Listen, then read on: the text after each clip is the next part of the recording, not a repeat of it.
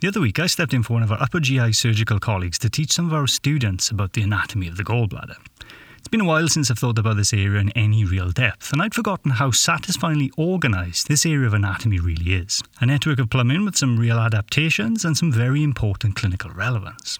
Today I plan to share my rejuvenated appreciation for this wonderful system. So the questions for an introductory voyage into this area I think we should address are: what is bile? What is the function of the gallbladder, and how does the biliary tree function into all of this? In essence, we're going to chat about the basic anatomy of the gallbladder and the biliary tree.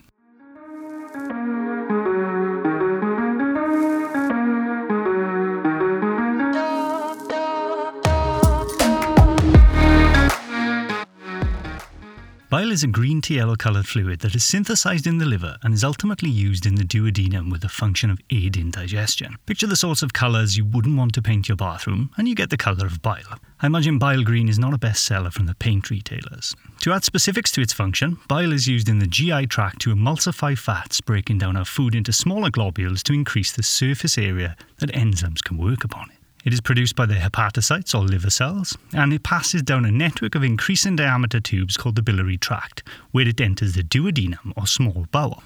Bile is mostly water, but also has bile salts, fats, and some electrolytes.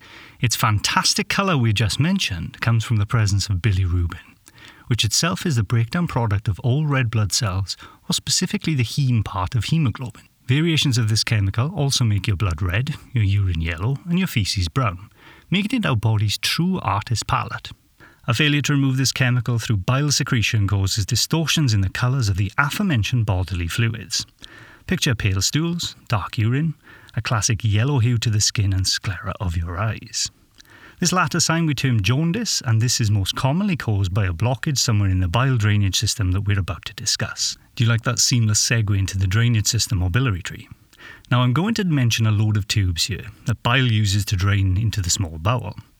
Each has a different name, but ultimately they are continuing length of tubing. People often mislabel these tubes, so see if you can draw them on a scrap piece of paper as we go along. Starting in the liver, on a microscopic level, the very small tubes that drain bile are called biliary canaliculi. Thousands of these merge together to form progressively enlarging bile ductules, and these drain into a right and left hepatic duct from the corresponding right and left lobes of the liver.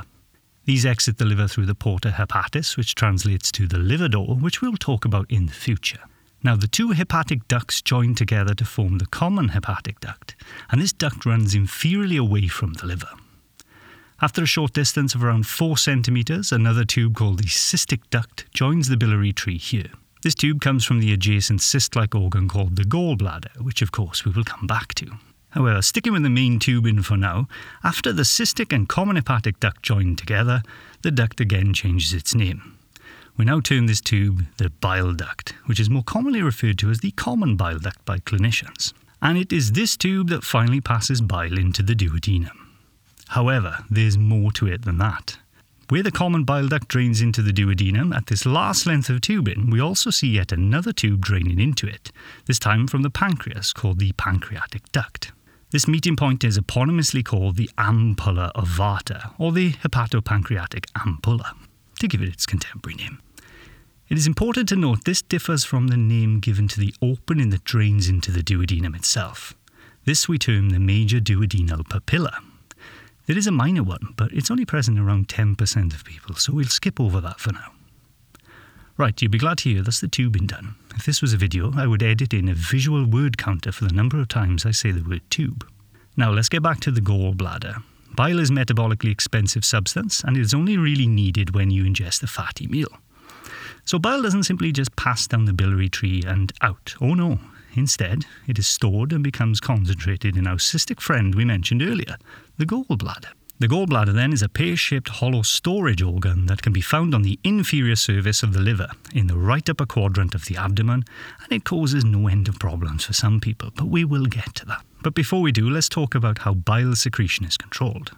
There are two muscular structures in the biliary system that control as and when bile is secreted. The first can be found just prior to the opening of the major duodenal papilla, and this ring of muscle is fantastically called the sphincter of Oddi. His less exciting contemporary name is the hepatopancreatic sphincter, but I prefer Oddi. The second adaptation we see can be found in the cystic duct, where spirals of mucosa, termed the spiral valves of Heister, also control bile's release from the gallbladder. When a fatty substance enters the upper GI tract, hormones such as cholecystokinin are released, and only then do the sphincters relax and bile is secreted, producing an on-demand supply of bile. Okay, I'm going to run over, but let's add some clinical bits. A drawback to bile being concentrated in the gallbladder is the precipitation of bile salts to form gallstones, a process termed cholelithiasis, and this is a common problem.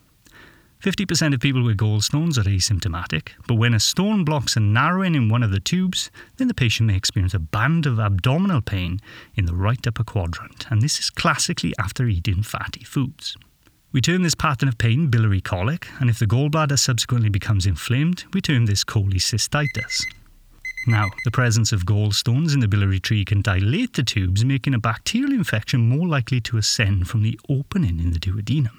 This we call ascending cholangitis, or acute cholangitis, which is characterized by right upper quadrant pain, fever, jaundice, and raised inflammatory markers, and this is a medical emergency.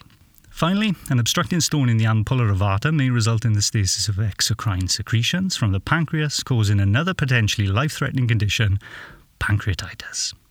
And all of these clinical issues are the reason that removal of the gallbladder, termed a cholecystectomy, is one of the most common performed operations worldwide. So in summary, bile is a fluid synthesized by the liver, stored and concentrated in the gallbladder, and secreted into the duodenum, where it emulsifies fatty foods. It passes down a network of tubes, termed the biliary tree, and its secretion is controlled by hormone release.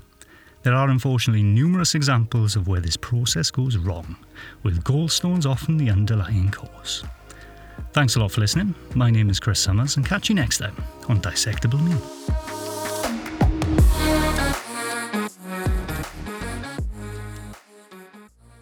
A final message from Editing Chris. In 5 minutes, I said the word tube a record 12 times. That is 2.4 tubes per minute.